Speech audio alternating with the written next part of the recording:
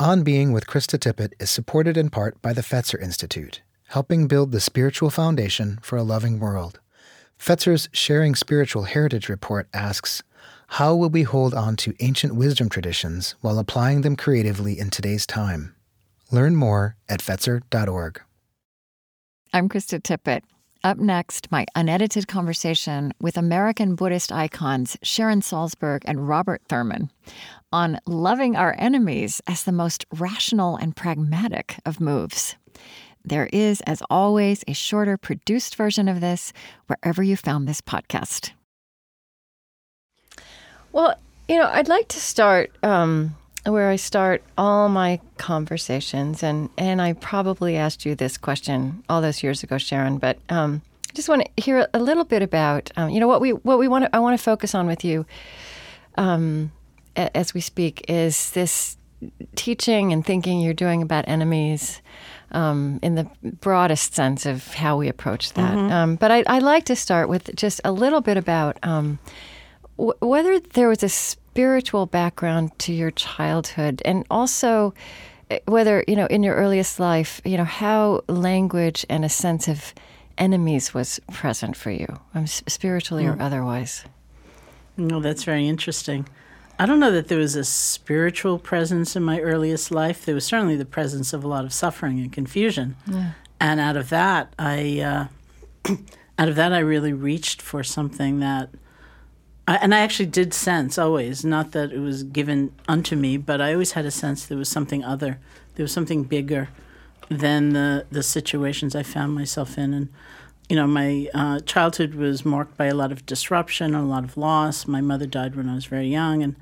And all of this was surrounded by a very strange kind of silence. No one would ever actually talk about anything. And so it was when I went to college and I first encountered the Buddhist teaching in an Asian philosophy course, ironically, which I honestly think I chose just because it was like on Tuesday or something. I thought, I'll do that one.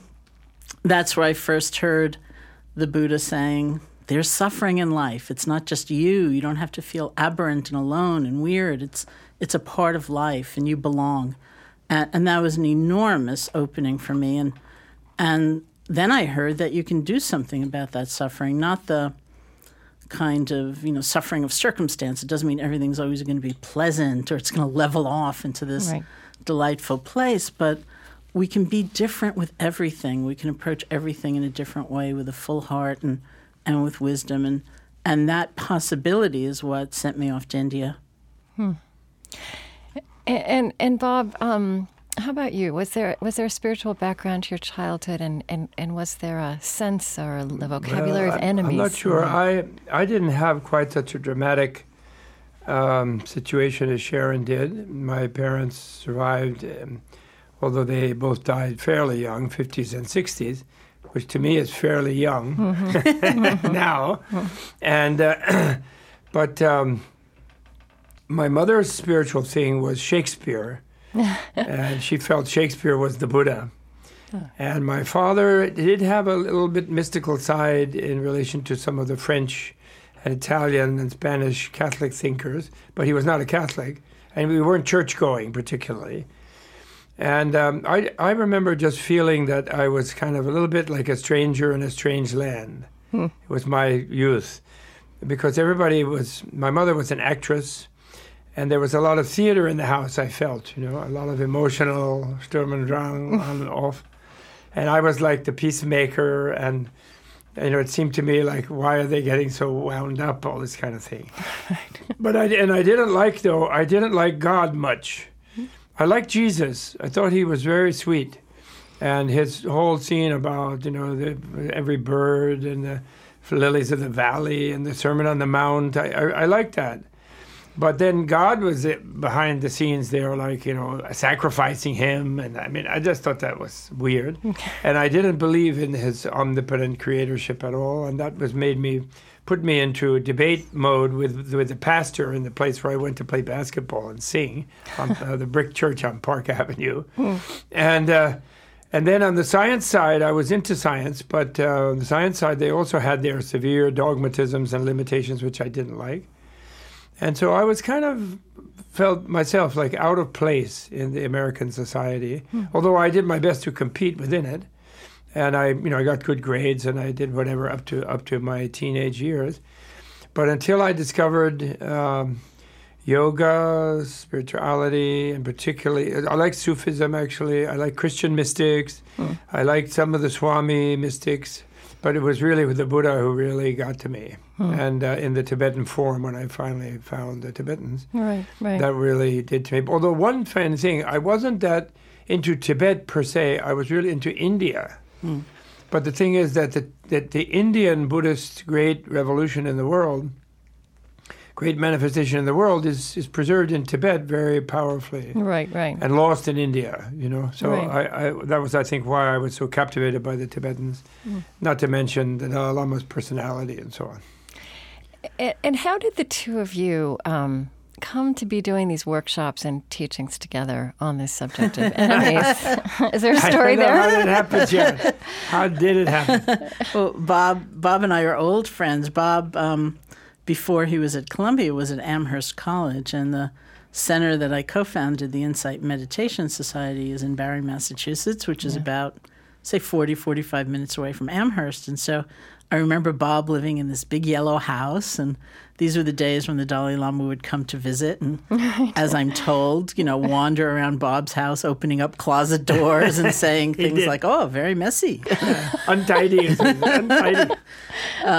And so we got to be friends then. He was raising his family and was a professor, and we kept trying to cook up things to do together. Like, what could we possibly do here in the Pioneer Valley in Massachusetts? And then Bob came to New York City, Columbia, and eventually they established this gorgeous retreat center called Menla Mountain Center in Phoenicia, New York, and we began teaching there together. And we began teaching this particular workshop together because we come from two different strands of Buddhist tradition, and yet we enjoy, I think we both enjoy really exploring the relevance of these teachings to modern life, really, as we find it. Right.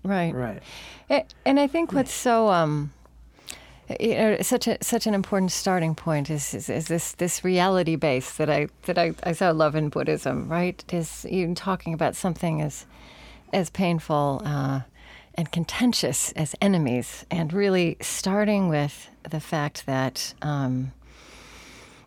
that everything is always constantly changing, even things that are good, and that in life there will be suffering and we will be harmed, and so that this is a reality, not something that you begin by wishing away. Or, you have to work with it, right? Right. Well, I think that's exactly right, and we face it. We find inner enemies. We find outer enemies. We make things of life, like death or suffering, enemies. Life is complicated. It's challenging. It's wonderful. It's all of that, and it's sort of trying to pretend that won't happen. That we're just going to be perfectly content all of the time and not face these challenges is completely unreal. And I think it's much more important, obviously, and much more powerful to start with what's real. Yeah. Absolutely. Not only start with, but I think the nowadays when people ask me what is your essential sort of one phrase description of Buddhism, I always like to say Buddhism is engaged realism. Because the Buddhist tradition doesn't say that the Buddha met God and God had the answer, or that Buddha discovered that God knew what was going on, he didn't, this kind of thing. They say that Buddha himself discovered the nature of reality, completely understood it, fully and totally, and also understood that other beings could do so, and also understood that only by such discovery can you find freedom from that suffering. If you really know the reality, then you will be free of the suffering, was his real innovative teaching, which has lasted now for thousands of years. Yeah. So realism, being realistic, is the key, And I do want to kind of go through the way you unfold this subject of enemies. So, in a sense, all of this thinking about enemies circles back to inner work. But let's start with the reality of outer enemies, as you say. I mean, those others who make our lives difficult. One of the things, Bob, that you've written is, it is highly rational for us to love our enemies, which I think puts two things together, rationality and love of enemies, which is an interesting juxtaposition. What do you mean by that? What do you mean by that? Well, Jesus is the one who used that phrase. Yeah, but it's the hardest most prominently teaching. in our memory. Yes. Although Buddha used the same phrase, actually, in a slightly different phrasing, as far as we know. Of course, we don't know exactly what any of those ancient people actually really said. Yeah. It's all transmitted through different people's writings and whatever. But I'm sure they said something in that vein. And Buddha said that hatred will never come to an end by hatred. Only love can overcome hatred, is what he said. Although usually in that tradition, the Burmese or Theravada tradition, the Buddhists have a midway station where they talk about hatred, and the next step is non-hatred. And then once you got non-hatred going, you can move over toward love and compassion. I think that's useful. I think that's really useful. It is. They're very psychologically astute about that sort of thing, I totally think. Yeah. But the reason why it's rational in a Buddhist sense is that the Buddhist worldview is that we live in a much larger continuity than a single lifetime. We've all had infinite previous lifetimes, and we all will have infinite future lifetimes. And Mahayana Buddhists, I think, would argue, and maybe ultimately Theravada would agree, that that will be endless also, the future. It's just that once you attain enlightenment or nirvana, then it'll be blissful endlessness rather than a painful one. Mm-hmm. And that's why it's a very big motivation to attain nirvana, actually. Who wants an endless, painful existence? Nobody. So within that, hatred or anger at anybody, for whatever reason, changes the quality of your life. And it predisposes you to forms of life that are unpleasant, and they reinforce your tendency to be in conflict and competition with others. And so even if you win one round in one life over one enemy, then you have become like that enemy by being violent, angry, whatever it may be, and then your rebirth will become something more appropriate to an inner state of anger and violence and hatred. And therefore you'll be more in conflict with your environment and with others. So therefore, to love the enemy is highly rational from your own inner perspective in that sense. And actually in the outer perspective, if you take the definition of love as wishing for the happiness of the beloved, which is the Buddhist definition of it, then if your enemy was really happy, he or she might get tired of bothering to be your enemy. Okay. Like, why bother chasing that guy? I'm having a groovy time over somewhere else. So in a way, it kind of makes sense to wish the enemy to be happy, but even on that level. But it's a little bit of a stretch. If you only live this one life from birth to death, it's a stretch, I agree. And at one point, we thought of putting a question mark after the title, like, love your enemies? Yeah. Right. Just to be provocative. Yeah, I mean, it is reasonable when you put it in that kind of framework, but, something that I think about a lot is that I think, say in Christianity, this is often discussed as there's the problem of evil or, great enemies. And even maybe in our culture, we tend to focus on these dramatic, drama-sized enemies, the Bernie Madoff or the bully or the catastrophic danger or the murderer. But, something that I'm aware of in real life, day to day, I think so much pain and suffering is caused by, I don't know what I would even call maybe the near outer enemy, right? Not the villain out there, but the people close to us, in workplaces or in families or in friendships. I don't know, Sharon, I think I remember that in your early life, you said that your mother died, that you were in different foster families. And I mean, it's like people are vulnerable. And it's those people who have a power, such a destructive power to do damage in those circumstances. And And that's where I feel like, in the real life, as you say, Bob, in this lifetime, kind of the rubber meets the road. So, I mean, where do these beautiful teachings start to speak it there? Well, actually, I wasn't in foster families, but I was in different family configurations. Oh, okay. All right. I tried to calculate it once, and I think I was in 5 different family configurations when I left for college at the age of 16. Right. But I think that's so crucial. I want to say something about that middle place, learning to stop hating. Yeah. Apart from, because the word love is so loaded, and what does it mean? Our fear, of course, is that it means something very passive and complacent, and I'm going to let people hurt me, and I'm going to let them oppress other people, and I'm going to be a doormat. And it's a very nuanced and subtle quality. It's very hard to see love as a force, as a power, rather than as a weakness, but that is its reality. So that middle place is very compelling, whether it's a colleague at work who's sort of annoying, or it's somebody who disappoints us just in the neighborhood or our community, or it's the villain even, to have some recognition that the way we can be consumed by hatred or even just an obsession, that habit we can have of going over someone's faults again and again and again. It's the same list, but we'd like to go over it again, a few more times. And the way we give over so much of our energy to someone else in this kind of negative or destructive way. And, whether it's a minor annoyance or a very grave injustice, there's a way in which we want to be whole. And we don't want to have lost so much of our life's energy to someone else's actions or problems. And we want that energy to return to us and for us to be able to go on in a more creative, generative way. And that's the process. That's why people engage in this process. Mm-hmm. And, I mean, so what do you mean? Tell me the process. Describe that.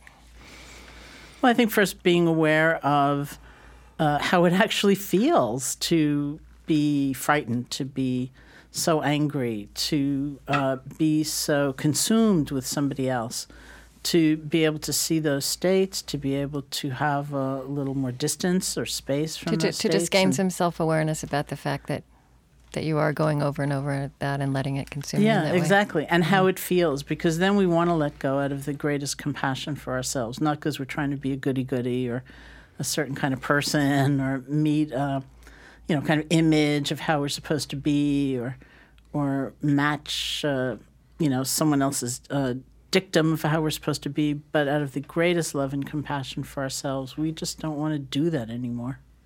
Right. Bob, what are you thinking about this? Well, my feeling about it is that, and why I'm thrilled to have this book imply a link between Buddha and Jesus, which is mainstream in our culture, showing their commonality, is that Jesus' own statement of, love thine enemies is negated really by our modern materialistic psychology. In other words, the modern psychology says, oh, that's unrealistic. Freud said, oh, that's unrealistic. You have to have, you have to be more normal. You have to... Loving your enemy, some saint maybe can do it, but we don't even know if there are any saints, because after all, they all are dragging around that unconscious with them. The unconscious, the id with its id and its eros and thanatos and the whole thing. Yeah. And there's aggression and hostility. And so our sort of militaristic society's working psychology is that you have to be ego-competitive, you have to be aggressive, you have to do your thing, particularly with males, but I think in general with everybody. And Buddhism doesn't want to interfere with the religious aspect in the West.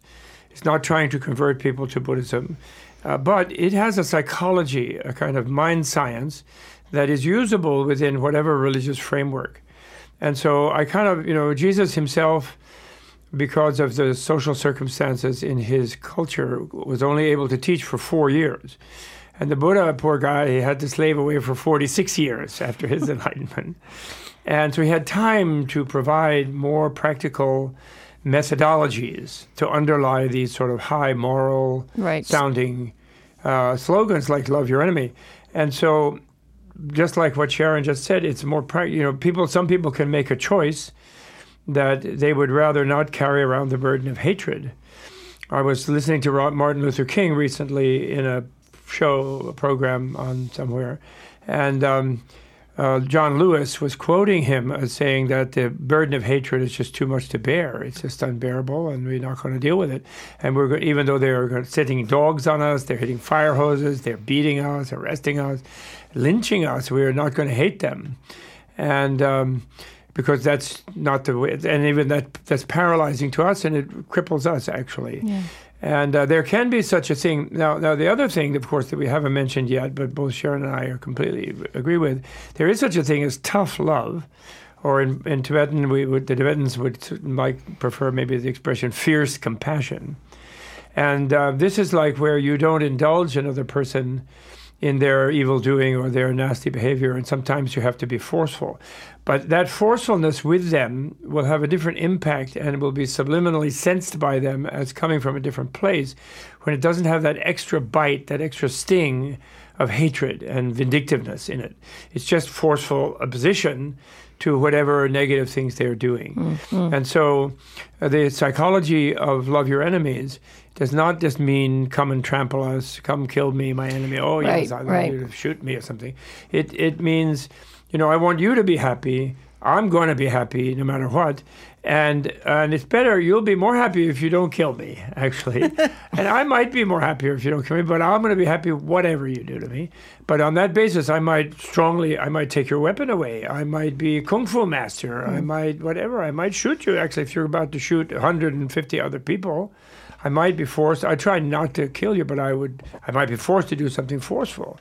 There is the concept, in other words, of surgical violence sometimes, mm-hmm. and we deal with that in the book, we do. I wonder as the two of you, this is the hardest kind of question, as the two of you live with these teachings, I think sometimes as exacting as that kind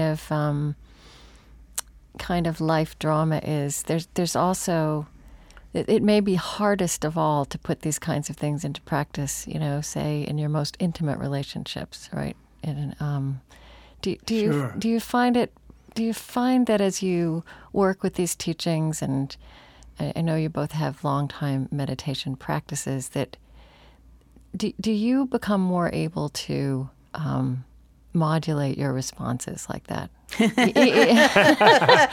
there you go. One thing I didn't say about when Sharon and I this gives me a chance to backtrack a little and talk about when Sharon and I got together.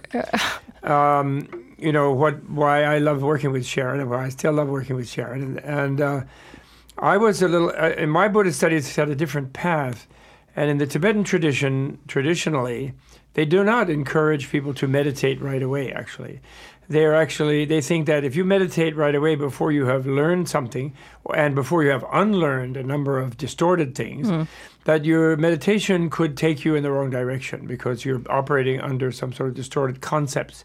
So they press you to learn things. And my original teacher, this wonderful old Mongolian gentleman named Geshe Wangyal, who was a Mongolian who'd been in Tibet for 35 years and was a good friend of the Dalai Lama and his relatives, he kept interrupting me when I would try to meditate, when I was first studying. And I would get on the Four Noble Truths, and I'd be going, and Nirvana, I'd be going for whatever my concept of Nirvana was, out of body, actually. And I was having some kind of really good, altered states. And the guy had like radar, and he would show up, and he would interrupt me 3 a.m. He'd come and like knock on the door of my room and say, "You're not sleeping. Why are you wasting your time? What are you doing? Meditating? That's a waste of time. Come have some yogurt in the kitchen." This kind of thing. He would tend to do that. So then I became a scholar, of course, and a professor, and et cetera. And so I was more on the conceptual side of Buddhism, the philosophical conceptual side, than the meditative side. But after a while, I was beginning to really miss the meditating. So I really envied Sharon and Jack and Joseph and those guys they were professionally meditating. They could meditate all the time. And I think Sharon is more calm than I am, and more stabilized and more enlightened. And so I like being around her. It makes me more calm and more stabilized, more in the moment. although meditation is so much in demand in our society now that they're all becoming these terribly busy meditators, and they're doing a lot of their work on planes and trains. It's competitive meditation. That's right. But anyway, they are like that. So that was what that's what I wanted to bring up. So then, in my own case about the anger thing, it was always a big problem for me in my life. And people I think maybe it was my actual nature, or maybe it was my lineage, a bunch of military generals. I have a lot of generals in my family, rednecks, and also maybe my older brother used to pound on me a little too much, which I defended myself with hot temper. So whatever all the different causes were, I tended to have an explosive temper. So definitely Buddhism has helped me, but I don't claim to be enlightened, so I'm not saying that I'm totally 100% cured. But like the Dalai Lama likes to say, he also loses his temper, he says. And he likes to say that, well, nowadays it only lasts for a second, and he doesn't hold the bitterness about it, and sometimes, very often, it doesn't last. I don't think he really does get really mad, actually, but nowadays. And he did a bit more. He was more nervous when he was younger. So I think I still have a harder time with it, but I'm still working on it, and I like being with Sharon because she encourages me to be more mindful and try to interrupt the mechanism of the anger explosion. The tough, which then I have the danger of rationalizing and saying, oh, it's tough love or fierce compassion. Actually, I'm just mad. So Sharon helps me with that. My wife, of course, is my main guru on that. And but Sharon also because she's there. Help, so. She's there. Well, and okay, so this all in a roundabout way brings us to this notion of inner enemies, and I love that correlation you draw between this teaching of Jesus of love of enemies, which is such a beautiful image and so compelling, but really what it needs is exacting inner work. And that's that teaching about how to do that exacting inner work and sustain it and grow it, you're right, is not necessarily there at the same time that beautiful phrase is there. So this work of so talking about dealing with outer enemies ultimately always leads back to inner work, doesn't it? I mean, yeah. Well, there's that tremendous irony and poignancy of life that we can't look, even if we do see somebody's wrong actions and malevolent speech or whatever as coming from a place of suffering, which we do believe it is, and even if we see that, even if we perceive that.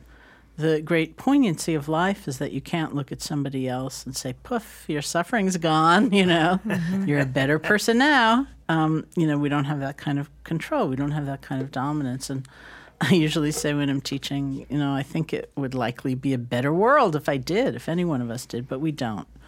And so we understand that, and we do what we can, obviously, to change conditions and be helpful, be restorative, work to try to make things different. But it's not going to be in our hands, ultimately, what we can mold much more successfully, although that is also not a case of, poof, now I'm better. Yeah. But we can work with ourselves, with our own minds and hearts, and become really actually transformed in a real way. So just how do you start at the most basic level of talking about where that work begins?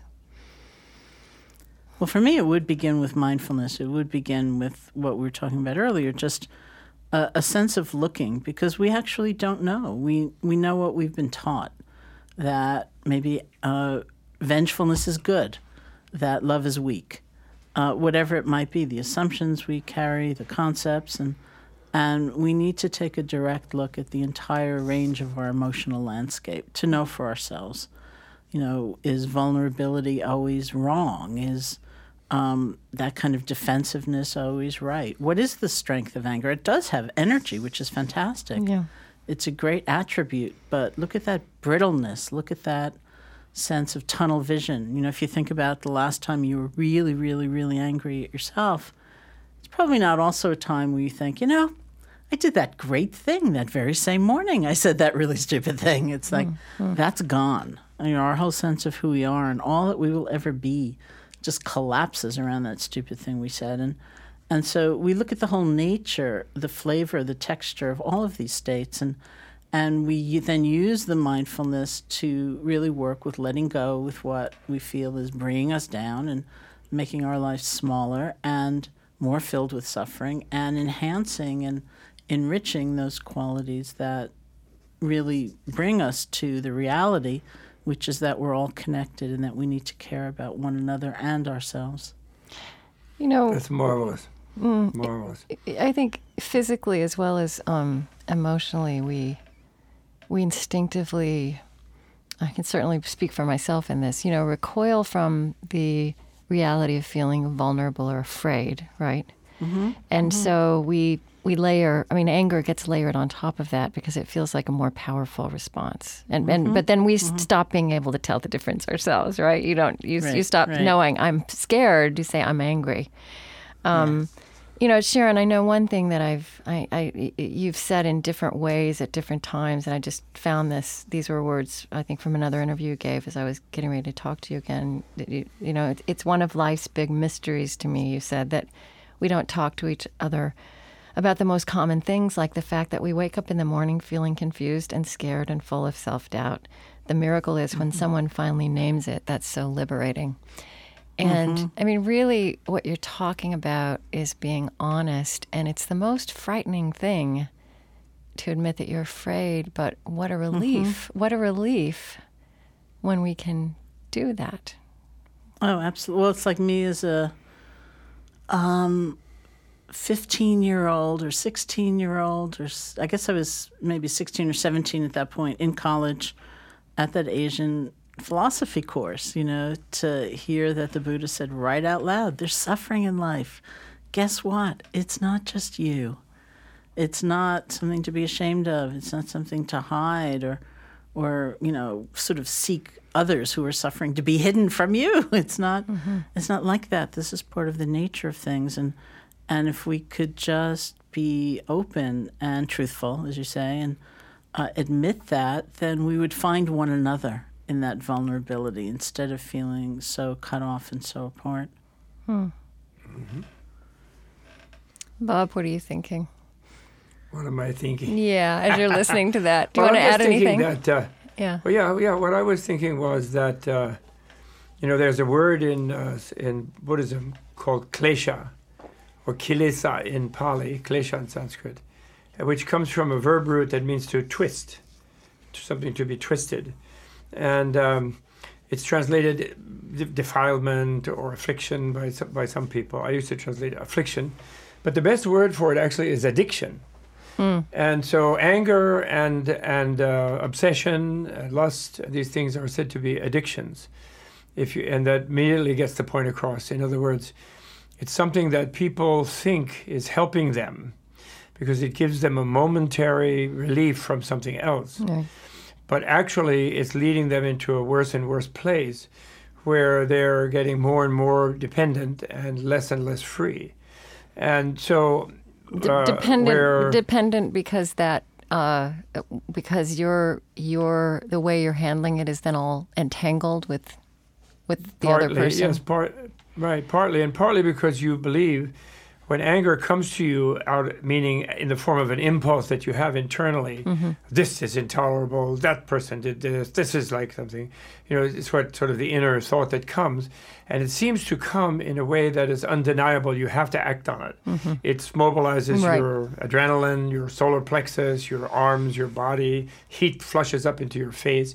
It sort of goes along with a whole complex of things, and you just charge ahead or say something awful or whatever you do. Or you put away in your mind some nasty scheme that you're going to implement later if for some reason you can't do it right away. So in other words, it takes you over. And that's where mindfulness can interfere with that by being aware of how your mind works and realizing that it's just one impulse and it's one voice within you. And there's another questioning voice and an awareness voice that can say, well, actually, would this be a good idea to blow your top now? Or, it's like, I always like to say, it's like, otherwise you're like a TV set that has one channel only and no clicker. So if you have I don't remember what that's like. If you have the horror show rising up from your solar plexus, then you got to have a horror show. Whereas you can click to the nature show, you can watch the minnows frolicking in the lake, in the summer. So I'm saying, that we are very clickable, we're very switchable in our moods and minds. And if so the very key first point is to recognize that whenever we lose our awareness by any kind of impulse, what the Buddhists call the 3 poisons or the 5 poisons. They have different words for these kleshas. They even have a list of 100 of them, the minor ones. And then that is distorting, it's twisting our existence. And so it's like any addict, alcohol, drugs, particular drugs. It's like, that is not my friend. That's something I'm going to work on against. So there's that turning point where we decide, well, that really doesn't help me. And then the key is the hopeful thing for some people who like their anger. Some people do like their anger. The hopeful thing is that energy of heat, kind of like a heat, and actually in Buddhist psychology, anger is connected to intelligence, to analytic and critical intelligence, which sort of takes things apart and looks at their causes. Because it's sort of disintegrative. It disintegrates what's in front of it by analyzing it, which is an interesting connection. And so that energy of strong, powerful energy of heat, force, can be taken away from the conceptual structure of anger at an object, and can be ridden in a different way, and can be used to heal yourself, can be used to develop inner strength and determination. And that is really something much to be ambitious for. That is a great, great goal. And people like Sharon, who have become more calm and cool and happy over life, they are living demonstrations that this does help.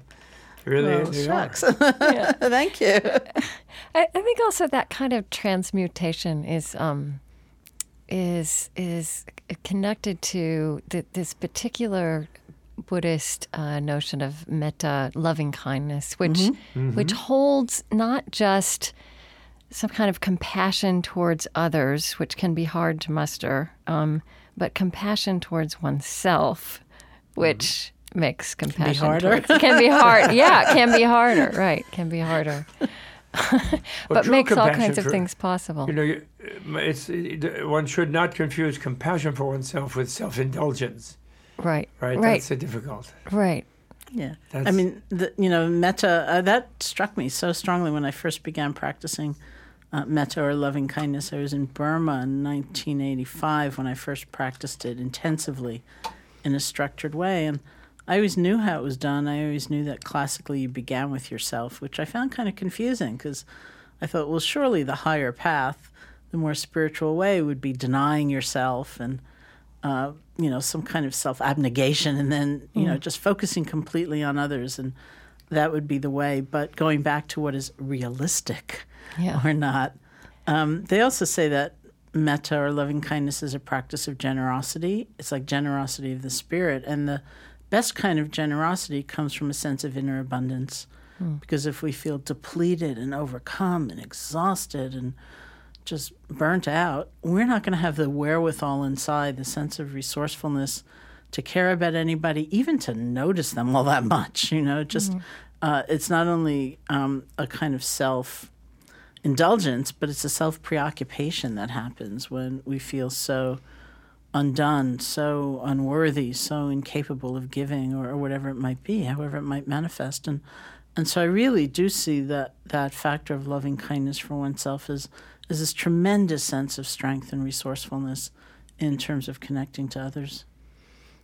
And of softness with oneself, making that possible, which, I don't know, even when we're trying to be altruistic or generous, we're hard on ourselves, right? We push ourselves, and this is a different attitude. Oh, it's very different. I mean, I guess the one question that's very interesting to reflect on is, how do I actually learn best? How do I change? How do I grow? Is it through that kind of belittling myself and berating myself and humiliating myself, or is it through something else, some other quality like self-compassion and recognizing the pain or unskillfulness of something I've done or said, and having the energy to actually move on? So where does that energy come from? It comes from not being stuck And how do we get unstuck? In effect, it's from forgiving ourselves and realizing, yeah, it happened, it was wrong. I'm going to go on now in a different way because I'm capable of that. I am capable of change. The two of you, in your discussions about enemies, you also, so there's the outer enemies, there the inner enemies, which, while challenging to combat, are it's pretty clear what you're talking about. Then there's this notion of the secret enemy and the super secret enemy, and I want you to I mean it's interesting language to begin with, but I really want to understand what you mean, and also what's the difference between the secret enemy and the super secret enemy. So what are we talking about here? I wish I knew. I have to reread the books. I'm just kidding. There are these two mental habits that lie at the core of the unenlightened psychology in the Buddhist view, and one of them is called this. Basically, it translates literally as the self habit or self grasping, and it's a kind of cognitive thing rather than a moral thing. It's different from selfishness. It's where one thinks of oneself as a fixed, rigid identity, separate from everything else, that somehow is constituted of itself. It's like, when you see a picture of yourself in a scene like 5 years ago, at a picnic, at a party, or whatever, traveling in some setting, and you then remember the scene you were in.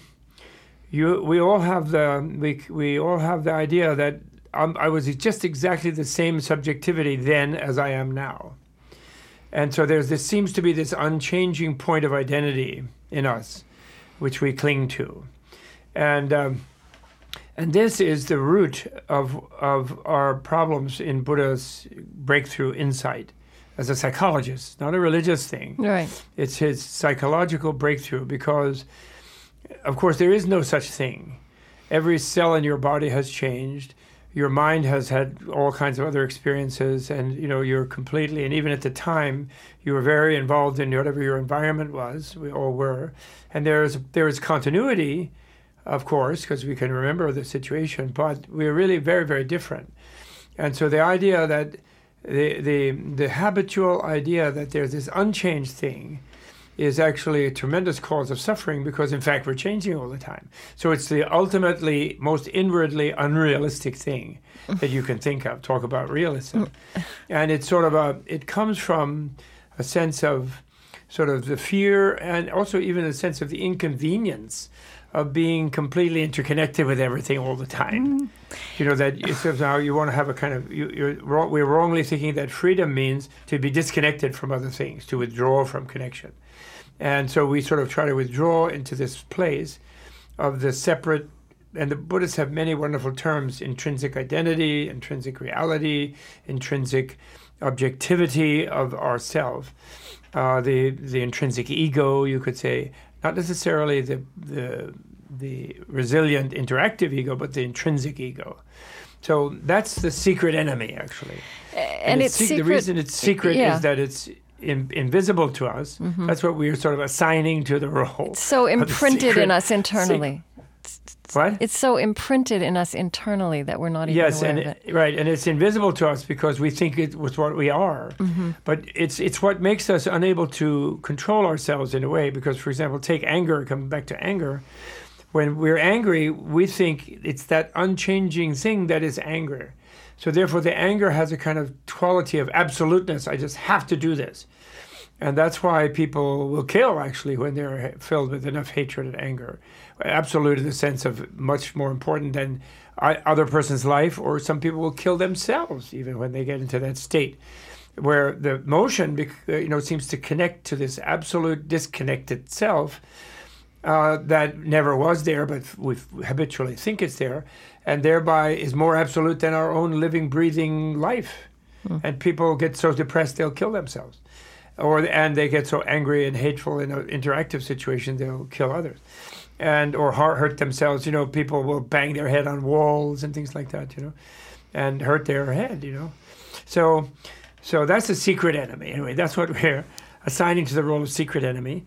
And then the super secret enemy, more underlying that is a kind of what they call self-cherishing or self-preoccupation. Sharon mentioned it already. Self-preoccupation, self-cherishing, selfishness. Like narcissism.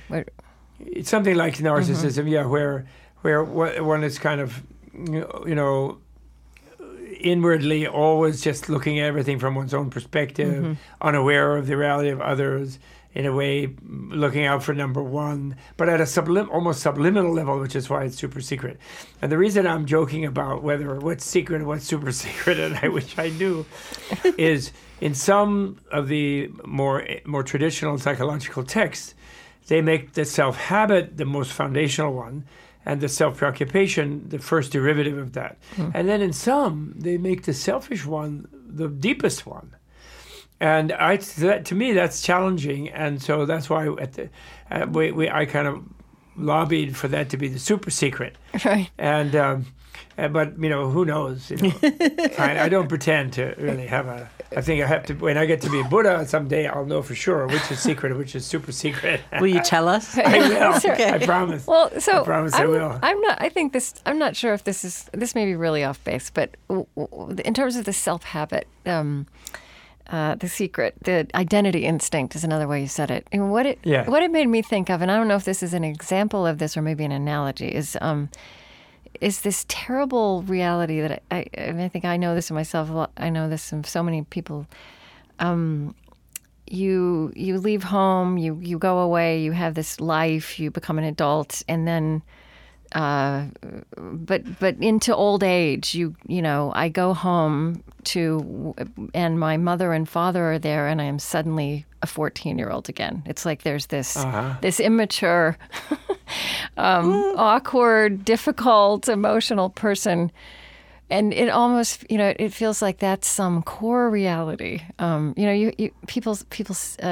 people tell their versions of this story. Is that an analogy of what you're talking about psychologically? Yeah, maybe. But the other analogy there, or the other element there, is that your parents themselves, and I'm a bit older, I'm sure, than you, and I'm much older than Sharon, and the difficulty people have with being old is even at old age, they still feel they're young. Yes. But the body doesn't obey. They look at themselves in the mirror and they freak, and they feel they should have that 16-year-old identity in there because they feel it's there, but yet nothing seems to, the circumstances don't support that. And so then they feel very much unhappy because, like, why, and then they have that kind of expression, youth is wasted on the young. Right. So everyone is crippled in every respect by the unrealism of thinking that they are something apart from others, ultimately and absolutely separate from them, and fixed and unchanging in the middle of all of this change. And so every educational method that the Buddhist tradition devised, meditation, conceptual learning, critical reflection, is all designed to help us discover that we are just a totally interrelated being. Relativity was Buddha's great discovery in emotional, psychological, as well as physical, physicist sense. And we're all totally interrelated, and that's blissful. When we realize that, we might think if we surrender to being totally connected to everything, how awful. Then we'll have everybody else's headache. We'll be stuck everything in everybody else's mess. But actually, the weird thing is, which is hard to imagine and hard to explain, maybe unexplainable ultimately, but they insist it's blissful. And of course, bliss is, we haven't really addressed the happiness issue, but bliss and happiness, of course, are the key to all of this, ultimately.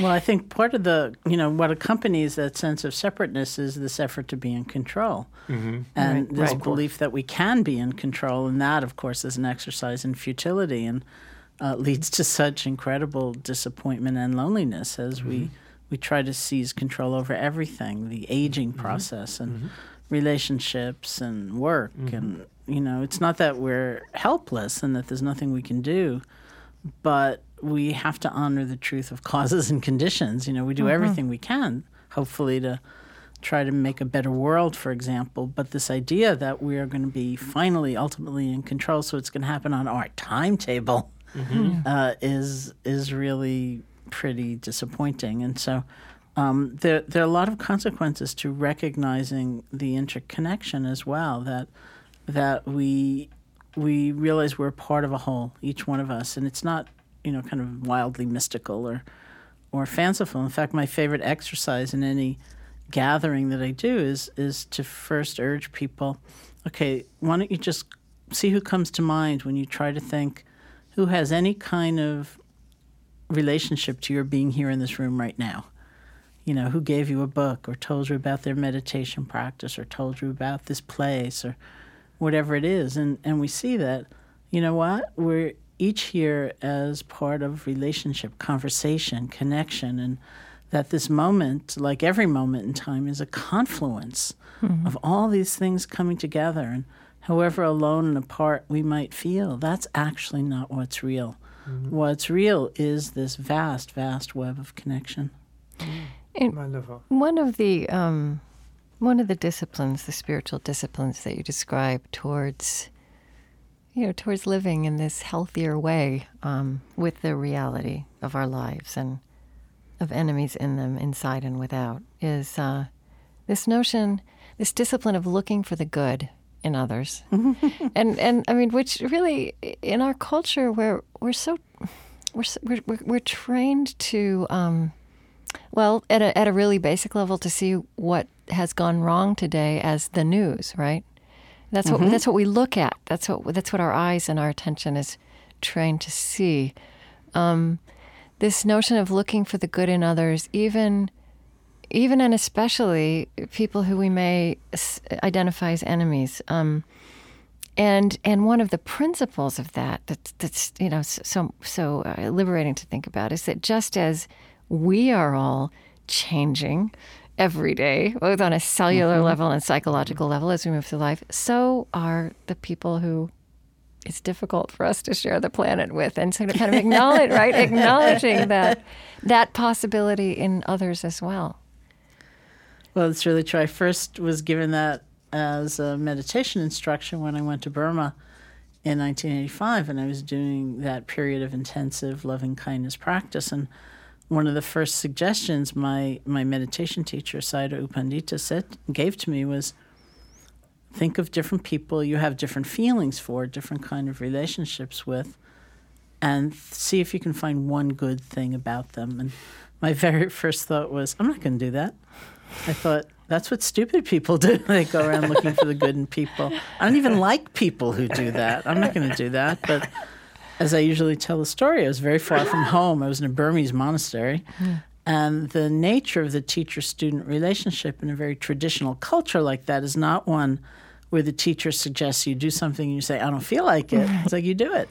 So I did it, and it was so interesting because, of course my fear had been that I was going to be really stupid and I was going to overlook the things that were really wrong and I was going to become conflict avoidant, and it wasn't at all like that. I realized that if I just obsessed about everything that was wrong one more time, it wasn't onward leaning in any way. But if I could find one good thing about somebody, I actually felt a sense of connection to them or kinship with them, so that I could directly and honestly look at what was difficult, but it was almost like from a different place. It was almost as though we were standing side by side instead of across this huge gulf of separation. And I even thought of somebody I really found incredibly obnoxious, I think in a very reasonable way. I think he was pretty obnoxious, not just to me.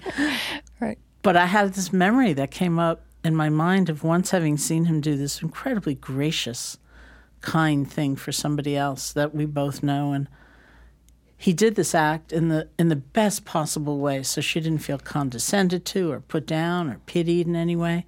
He just did it so beautifully. So this memory came up in my mind, and then I thought, I don't want to think about that. That complicates things. It was easier when he was like all bad all the time. Right. But life is complicated. Relationships are complicated. We're complicated too. Yeah.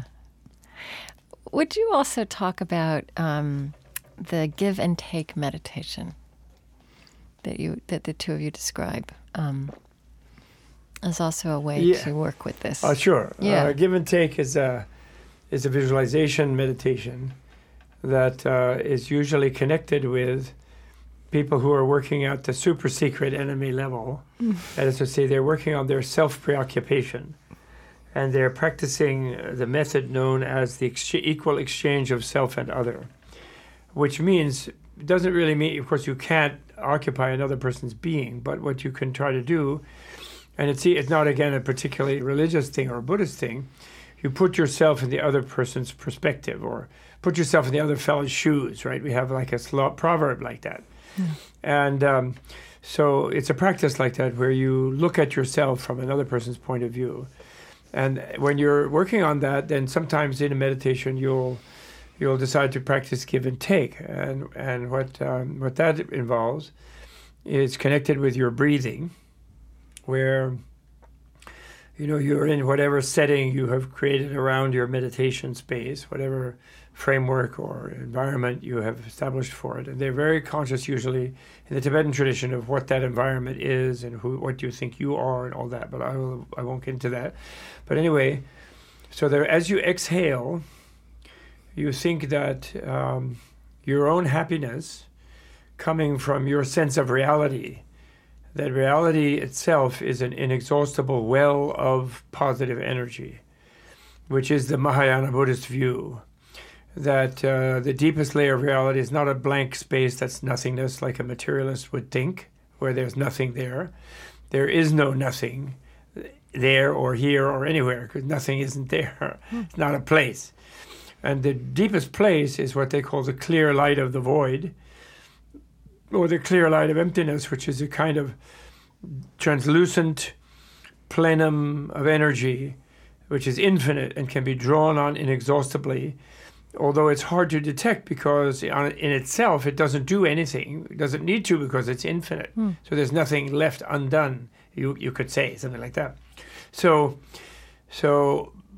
you emanate from your deepest open center, which is connected to that infinite energy, positive energy that is the ground of the universe in the Buddhist view, and you send light out with your exhalation as you exhale toward other beings. And you could pick a particular being, or you could think of yourself surrounded by all beings.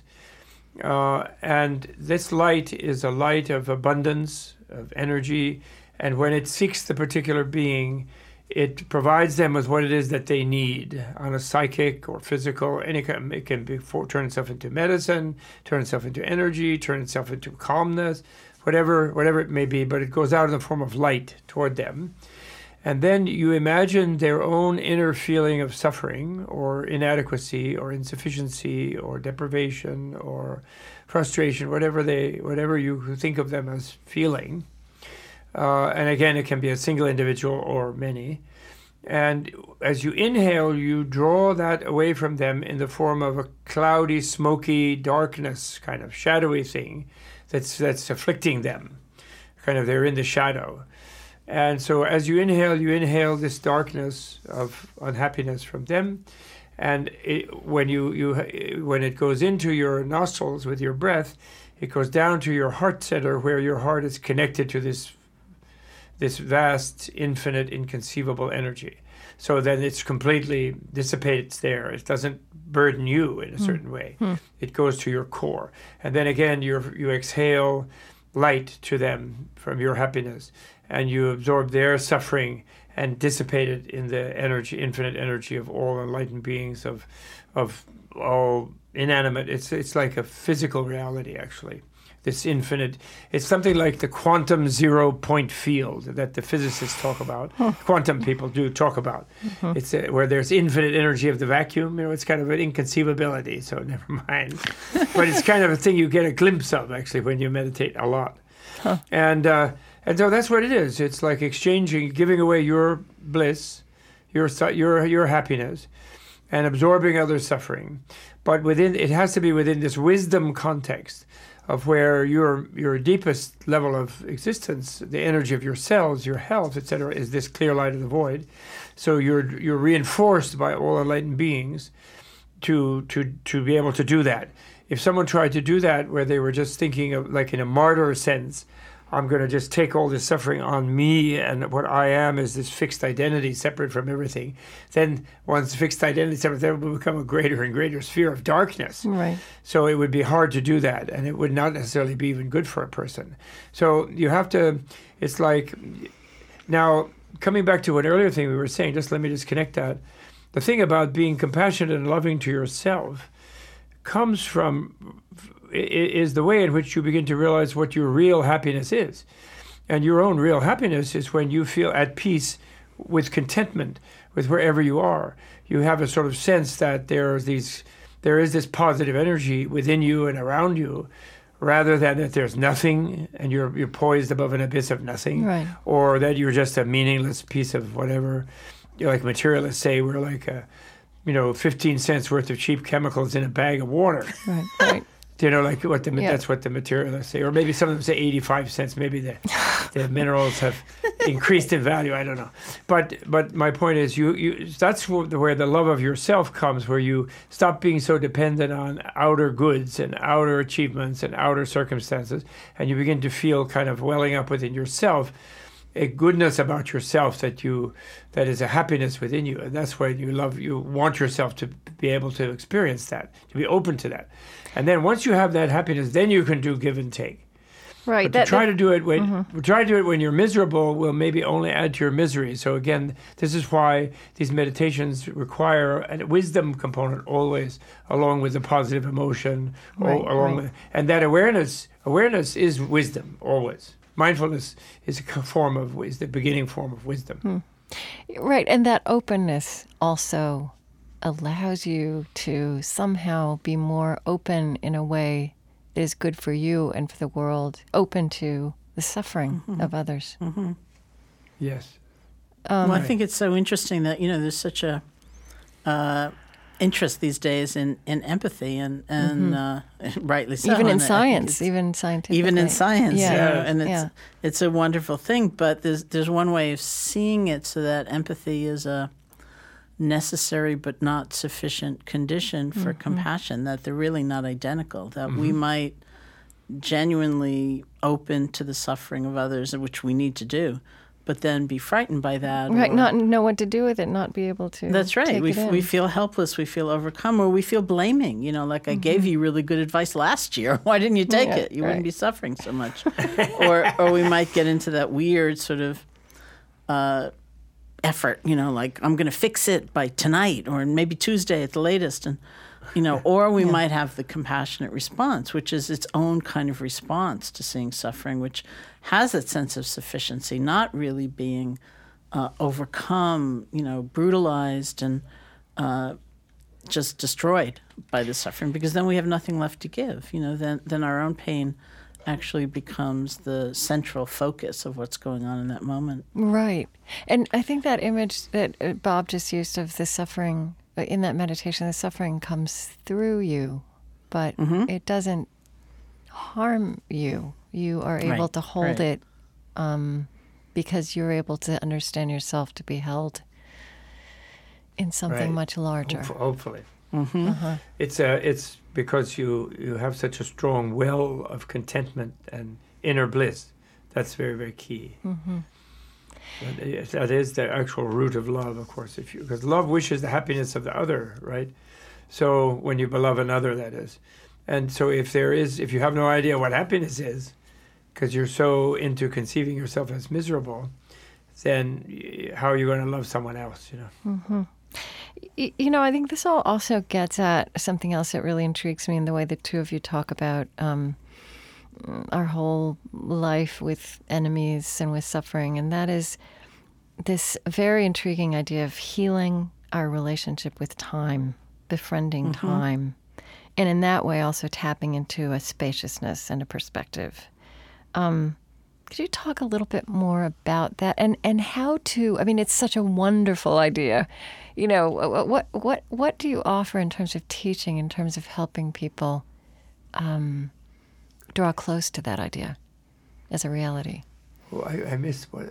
The question was about healing our relationship with time. Oh, right. Oh, and then which is really fascinating, because it's like the tyranny of time. I don't have enough time. And Right. There's never enough time. And whatever happened to my life, it's passed by like a dream. It goes faster and faster. Believe me, as you reach this 8th decade. Trust me. Yeah. Well, I'm not that much younger, really. That was nice of you to say, but... But this notion of the infinite in each moment, and somehow, which is great. Right, which is not it's not something we learn anywhere in our lives now. And so, how to apprehend that knowledge, how to really claim that knowledge. Well, I think that there's so much power we potentially have when we realize how our interpretation and our assumptions and our perception affects our experience, and that we don't have to be mired in old ways of seeing, that we don't have to feel stuck, even if we start out there. Mm-hmm. That's part of what happens through the meditative process, is that you realize you have a kind of flexibility around things. And it's not, again, to be sort of in the realm of wishful thinking or being a goody-goody, but to realize I don't need to be stuck. If I'm in the habit of seeing at the end of the day, looking back at the day and pretty well only remembering what went wrong, I can actually move my attention very consciously and intentionally to what went right, not to pretend that was the only thing that happened, but to kind of fill in the picture, to be more inclusive. And we can do that with time as well. I tell this story sometimes about going to see one of my teachers, this Tibetan teacher, Nyosho Ken Rinpoche, in Taiwan. I loved him very, very much. We were very close. He was a very important teacher for me, and he was always kind of ill or sickly. And I'd gone with some friends to see him in Taiwan, and he didn't seem that well at the time. But he was kind of centrally located, which was very important in Taiwan. And then he moved to some other remote place, and we were going to see him again. And I was standing there with my friends in front of the hotel waiting for the cars to come pick us up, and we're all holding flowers and fruit and all these things we were going to offer. And I was so sad, and I kept thinking, this may be the last time I ever see him. I may only see him one more time in this lifetime. That is so desolating a feeling, and that's so awful. And then we got into these separate cabs and went off, and the cabs got completely lost. And we're just like wandering around the roads and somewhere near Taiwan. And it was just awful. And I watched my mind flip to, I would give anything to see him one more time. Like one more time suddenly seemed like the best thing in the world. Right. If I could only that shift have in that. Perspective, right. That's right. That's funny. And we have the ability to do that. That's part of what we actually cultivate. And, people are a little bit squeamish about it sometimes, like, oh, that's going to be, weird and pretentious and phony, and I'm going to put a gloss on everything, and I'm not going to experience loss, honestly, and change and all those things, because I'm just trying to, be upbeat about the present moment. But it's really not that way. It's understanding we just have the limitation of so much conditioning, which isn't permanent. It's just a construct, and that it's almost like an exercise. We're going to exercise now looking at things from this angle rather than that angle. And we realize, this is also true. It's not phony, but it doesn't get a lot of airtime usually. Yeah. Let me look at it from this place. I very much admire the contemporary teacher Eckhart Tolle. And how his concept of the power of now and all of that, and how he gets away from time and helps people do that, always leads them back to the present moment and unfolding the richness of the present moment. And I find that very effective, and it fits with things that Buddhist psychology does. Also, mindfulness will very much bring you into the present moment as well. Although then there's a thing that I've talked to Eckhart, and I think it's very important, and maybe I believe he addresses, of course, in his books, and I think maybe we'll focus more on that in the books that is forthcoming. I'm not giving away any secrets here. I think he indicated to me he might, and that is that in our materialist culture we have this idea that the essence of everything is nothingness, because when we die, we're going to be nothing. When we fall asleep, we go to nothing. And so if you go absolutely into removing all of your sense of worry about the future and being stuck in reminiscing about the past, come into the present moment, you've sort of come into a null place, Right. which is out of the flow of time. So you've escaped from it temporarily or something like that. And that is a little bit of a trap, I feel. It's like a palliative, maybe for someone who's overly bitter about the past Right. or overly anxious about the future, so it gives them a buzz. And so they get into it. But in a way, it then a little bit makes them unable to address issues that involve gradual and progressive change and development. So I do think that the underlying, to be critical to that underlying concept and to realize that there's no moment, there is no present moment without its relationship to past and future, actually. So when you're narrowing down into like, I'm not going to think about past and future, you're coming into a place where the whole past and future are present, really, rather than some sort of isolated nothing that's outside of the flow of time. And so when you get into a moment like that, it's like what you said, Krista, where it is the moment is infinite. So then not only do you enjoy the richness of that moment, but if in that moment you can make something a tiny bit better. I mean, the color could be, instead of this drab beige, it could be a more like rich beige, with a little more yellow tone in it. Whatever tiny thing it is, you're growing it for the infinite future, and that little infinite positive change. If you're a little depressed or something, you're sad about something in the past, then you do a little tiny change. You can live within that moment, and it can, so that that moment is connected to the infinite future.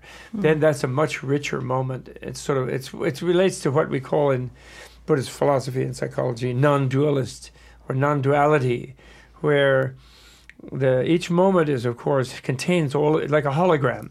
Each moment contains all the other moments infinitely. But also each future moment contains this moment and all the past moments.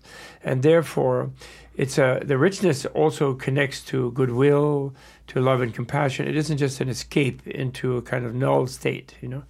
And Buddhism can be badly misunderstood because of its focus on the concept of voidness or emptiness, that it's sort of going along with this null state idea that the materialists give us in our so-called secular scientific dogmas of it's only matter, you know. And so that's something to think about, I think. That's wonderful. Time. There is a positive sense of time. For example, Buddha had a vow as a bodhisattva. He would not achieve nirvana or perfect blissfulness until all beings had achieved it. Then he achieved nirvana 2,500 years ago. And what about us? Well, what did he do with us? Do you know what I mean? There is a problem like that. So technically speaking, we in order to not accuse Buddha of abandoning us in this flow of time filled with suffering, we have to somehow imagine that it's possible that in that moment he found our future liberation moment. Right. It was available to him. Right. And the time between his moment of seeing that and our moment of seeing that, whether it's thousands of years in the future, in the lifetime, maybe I was a bug sitting somewhere under his mat that time, whatever it was, that moment is in a way a wonderful, rich time of evolution for me to leave my bughood and get to be a Buddha myself someday far in the future. So there is that kind of idea, you know? And that's in the Buddhist story. That's there in the Buddhist story, how he saw everybody else's future life and past life in the moment, just as he was attaining enlightenment. It says so in all the versions of his story. It makes me think really of Einstein saying that our physical perception of time as a linear thing of past, present, and future, and some kind of, as an arrow, is a stubbornly persistent illusion.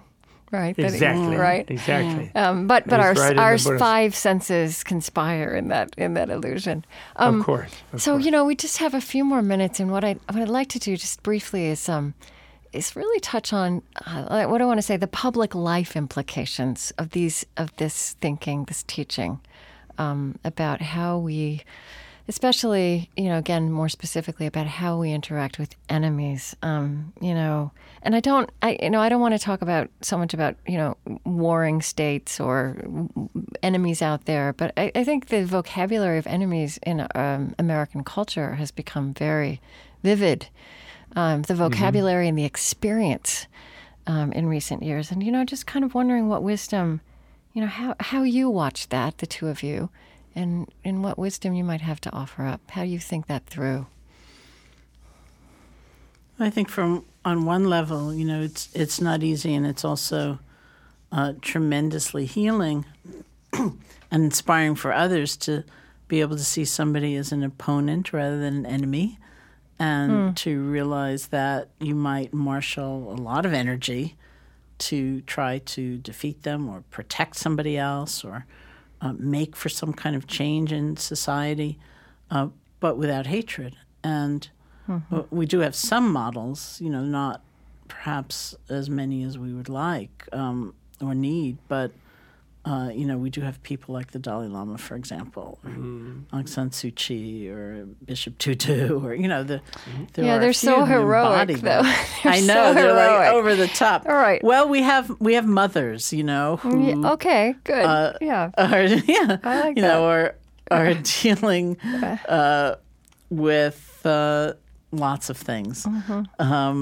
We have extraordinary people living so-called ordinary lives who are every day managing to have a long-term perspective, for example, and not feel defeated by circumstance. We have teachers who are going into those classrooms every day and realizing, okay, I may not see the fruit of my efforts today or this week or even this year, but I've got to be present for these children in a way that is maybe different from anything else they have in their lives. And I can't call them an enemy. I can't abandon them or forsake them. I mean, there's so many levels to that. I think certainly, look, as you say, look at the way we use language now. It's war on everything. Right. But, one of the things I've really gotten, that it's one of those very simple teachings from Buddhist psychology that is yet very profound and has been very effective for me, is look for causes and conditions. Don't just stay on the surface of things. If you're trying to make for change, if you're trying to undo something, you've got to look at causes and conditions to the best of your ability and see what is underlying it. I remember this Thai activist, Sulak Shiva Raksha, saying when he was visiting us in Barrie once, he said, if you want to really undermine or even destroy the sex trade in Thailand, you've got to look at agricultural policy.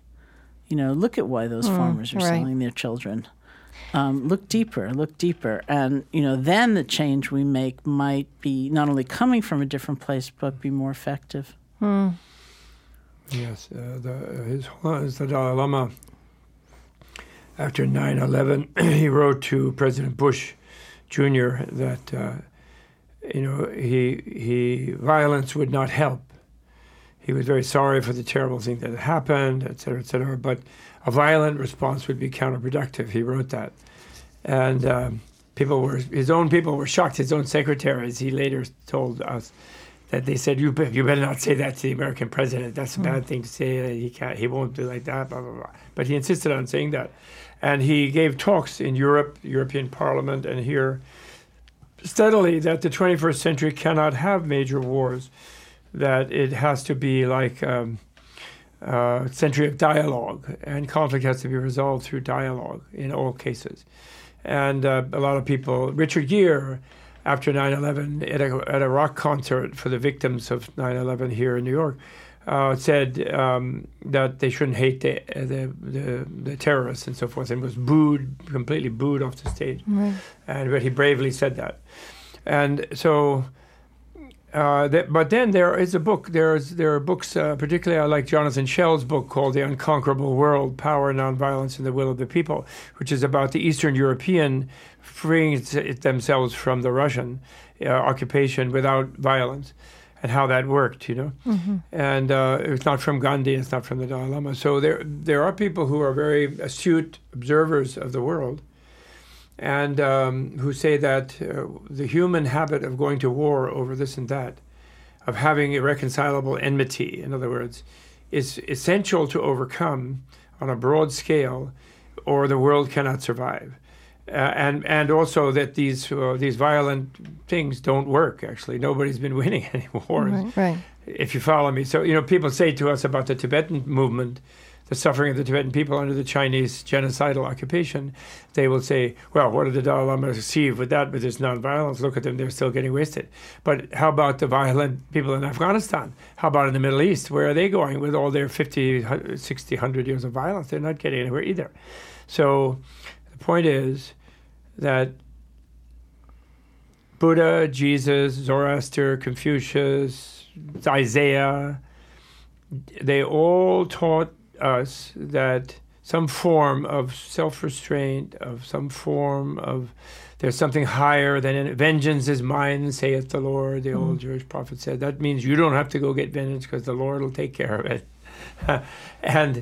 and so this is an ancient teaching that, which is considered practical by those great people who founded forces in our cultures of the whole planet that are still alive to us. We're still trying to live up to them, and we're still failing. But we've finally reached a point in history where we cannot fail, because the old way of, like, I'm going to crush down this enemy and then I'll be cool, is not working. And it clearly doesn't work. The weapons are too powerful. The world is too transparent. There's too much information. And so there has to be a mass effort of inner self-control. And I have a kind of theory about that. I call it cool heroism has to be evolved instead of hot heroism. Because we know that people as soldiers can be trained to be hot and be heroes in a violent way, but can we train ourselves to be cool and be heroes in a nonviolent way? And when I was challenged over that many years ago, I had a eureka moment where I realized something, connecting to something Sharon just said. I realized that it isn't just the exceptional Dalai Lama and Tutu. Actually, Dalai Lama gave a speech recently in London where he scolded everybody in the audience in St. Peter's Basilica or something in London, saying, don't just depend on some hero. You have to do this work yourself if you want world peace and so on. He was talking. But what I'm saying is the women on this planet are the nonviolent heroes. They are doing it. They don't like their sons or husbands or fathers being killed in wars, and nowadays they're daughters and sisters in some of the modern armies. They don't want that. They keep families together when the stupid men are out aggressing on each other. The brothers are beating each other up. The father and son are having Oedipal and post-Oedipal and anti-Oedipal struggle, whatever it is. And they absorb blows from both sides and say, you didn't mean that. You didn't really want to say that. You really love each other. They're the one who constantly do that, and they release oxytocin in the neuroscientists say. There you go. They release oxytocin in their nervous system, seeking connection, and not cortisol of wanting to be aggressive like the stupid males. And therefore, but why are we still having problems on this planet? Is there are broad zones of the planet, if not the whole one, where the women are still disempowered from making the powerful decisions. And the stupid men are still sitting there in their little tanks and with their little bombs, and they're running around with their little missiles, and they haven't really understood the deal of the century with Chevy Chase, like what it's all about, some stupid phallic nonsense of violence. And the women are still not having an equal say. I'm not saying they need to dominate, but at least they need to be equal. And the places of the worst disaster, population explosion, poverty, whatever, on the planet are where world religions are misinterpreted.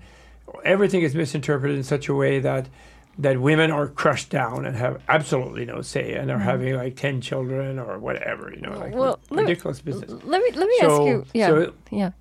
Love your enemy is what women have been having to do for thousands of years, and they are the ones living the teaching of Jesus and Buddha, etc. I think actually ultimately better than the men, and hopefully even though the men have been more monks, and you have a few important heroes and saints who are bucking the Rambo trend, but the Ulysses, Achilles, Rambo trend, but now it's time.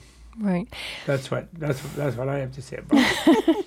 I mean, as a male, I mean, I have no credibility to say it even. But that's what I say, and my wife appreciates that I say it, even though she won't quite give me an A+. I still have like a B-, B for my own personal habits, or still those male entrenched habits, till too much, but much improvement actually. I'm an ex-monk actually, and I've been told that ex-monks make better mates and parents than non-ex-monks generally, but that's just because I'm a hard case probably. Let me ask you this. Here in the 21st century, 13 years in, so many people in the West, and I mean, this is so interesting because I know the two of you were among the groups of people who in the 60s and 70s really kind of imported Buddhism in Eastern religions to the West for the first time. And now at this point, it really feels to me like there's this, this critical mass of people exploring meditation, taking up meditation, yoga, just I think even in the last 5 years is on every corner. Now, obviously there's a real variety in the quality of all of that, but there it is, it's there. And so many people are finding something in it. And I just want to ask the two of you about, let's say, one of the most kind of countercultural pieces of the ethos of that, which this tradition is bringing, into Western lives, and it's such a contrast, Bob, to what you were just describing of the old way, and it's this kind of mystical idea that you can get in an ordinary yoga class or an ordinary meditation session in some inner city, that when you sit there and do this inward work of breathing and planting yourself in something, that going back to that idea that infinite goodness, or dedicating your hour of yoga to other people, right? That somehow that act, that what looks like a private act, does send something out into the world, does have an effect on the world. And I think that that's a pretty mysterious idea that a lot of people are just kind of taking in now and taking in seriously. So I'm curious about how you understand that. Does that make sense? Do you want to say something? Sure, I'll try. Well, I think, of course, one of the main ways that we send a different kind of energy out into the world is through our own actions, and as we make different choices and we speak differently to one another. And we brought one of our teachers to America pretty soon after we had come back ourselves, this man named Manindra, and it was maybe a year or two after, and there was nothing compared to what's happening now, right. But there were some groups of people interested in meditation coming around as we went around the country, and we brought him around to see them, and we were kind of proud, like, isn't it exciting? There are like 40 people in the country who are meditating, something like that, and isn't it wonderful? And he said, oh, it is wonderful, and there's just this one thing. He said, sometimes people in the West remind me of people sitting in a rowboat, and with great sincerity and earnestness, they're rowing and rowing and rowing, but they refuse to untie the boat from the dock. He said, sometimes I think people are mostly interested in these great transcendent experiences and altered states of consciousness, but they're not all that interested in how they speak to their neighbor or how they are with their children. So the most profound transformation happens within us and then ripples out because of how we are. It's like spirituality in our lives. It's still who you are when you walk out of the room, you're saying. Right, yeah. Right. But I do think, certainly in a traditional culture like Burma, if you do metta or loving kindness practice, they will say the most important transformation is within your own mind, and it's an energy. It is like an energy but it's like a gift, that energy. It's like you can't insist someone like your gift. You can't insist that they put it on right away or say that's the best book I've ever been given. Thank you. It's all we can do is extend it. And there are times when, it can make for some changes. Yeah, I would add to that only briefly that My good friend Rupert Sheldrake has written a marvelous book. He wrote a bunch of good books before, but he recently wrote a marvelous book called Science Set Free here in the U.S. And in which, among other things, he elaborated his concept of morphic resonance, what he calls. And this is a biological concept that he has developed by the study of the behavior of birds and monkeys, animals, and also fashion and things like that. Is he a physicist, Rupert Sheldrake? He's a biologist. Biologist, at Oxford. Okay, Oxford biologist, but he's a little bit of he's a heretic from the high church of materialism, of Richard Dawkins and these kind of people. Yeah. Because he says that what we used to refer to in the 60s and still occasionally today, vibrations, good vibrations, bad vibrations, right, that they vibrate and they are shared between minds of people. And he calls it morphogenetic or morphic resonance, and to make it sound scientific, but it just means that if you have a change of heart in your own heart, and you have a tiny little, not even complete forgiveness, but a little ounce of forgiveness in a momentary thing about someone you don't like or someone you harbor a grudge against, that sends out a vibration that is sensed by other people. Or like this guy, for example, he studied people who react to somebody else looking at them. And, measuring various ways, clever ways, which people can feel it when somebody else is looking at them, staring at them. Mm-hmm. And then they turn and look. And, of course, regular scientists get really mad about it because they're bent on saying that the mind doesn't exist and that it's just the brain doing this and that.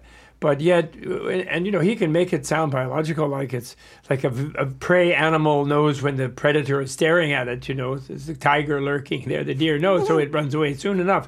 And that develops an enhanced evolutionary possibility. You can do it in a materialist way for this concept of morphic resonance. But that's it. And the resonance that we have in this country now is basically a resonance where people are trying to break out of something that I think comes really from the originally Protestant ethos of America, the Protestant ethic, which is that you're not allowed to feel good. Why did they burn so many wise women over the centuries in Europe and here, who were women living on the fringe of the town? Maybe they weren't married. Maybe they knew something about the herbs. Maybe they cured people's common cold.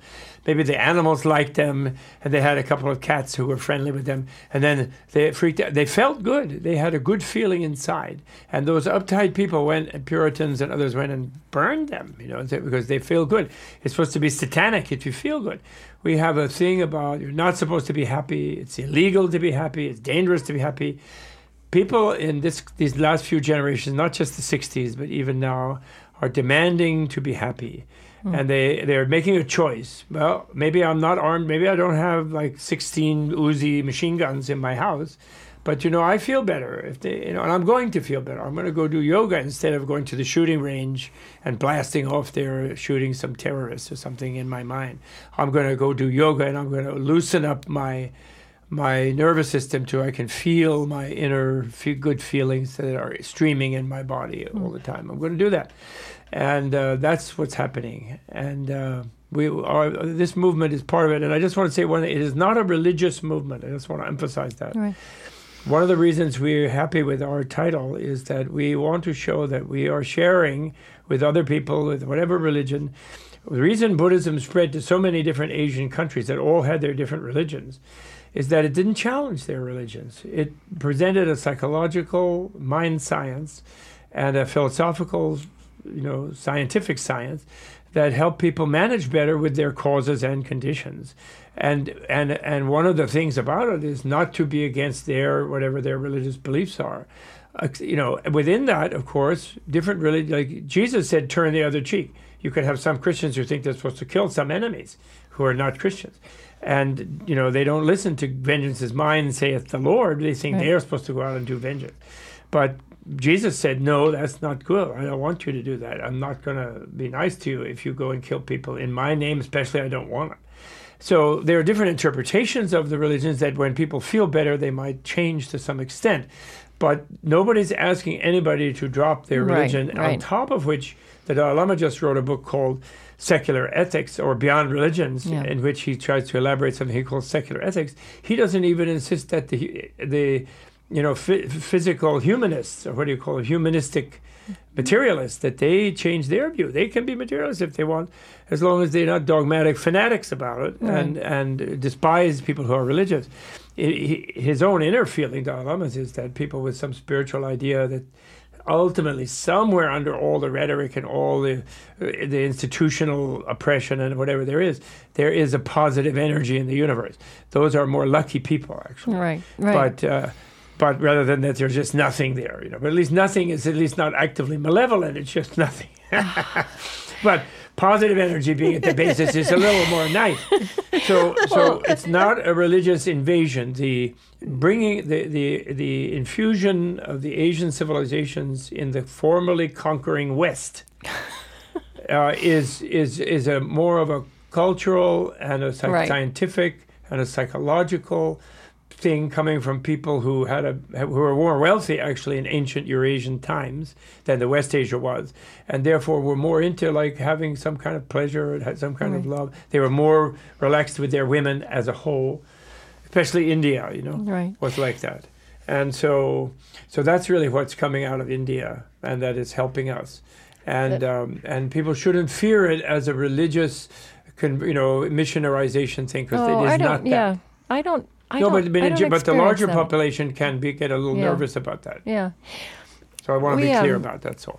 No, that's good. We need to finish. I feel like this has been just such a great, wide-ranging conversation. Is there anything either of you would want to add? Anything you want to add, Sharon, to what Bob just said? I want Sharon to have the last word. I feel like I should praise Bob after he lavishly praised me and say, I love being with Bob. Oh, well, that's nice. He loves being with me. Thank you, Sharon. That's good. That's really nice. And as you know, I love being with Sharon, and I love it that people are enjoying Sharon, and hope they enjoy whatever we have been offering to them. Yeah, well, this is... And it's been very nice talking to you, and it's too bad we have to stop.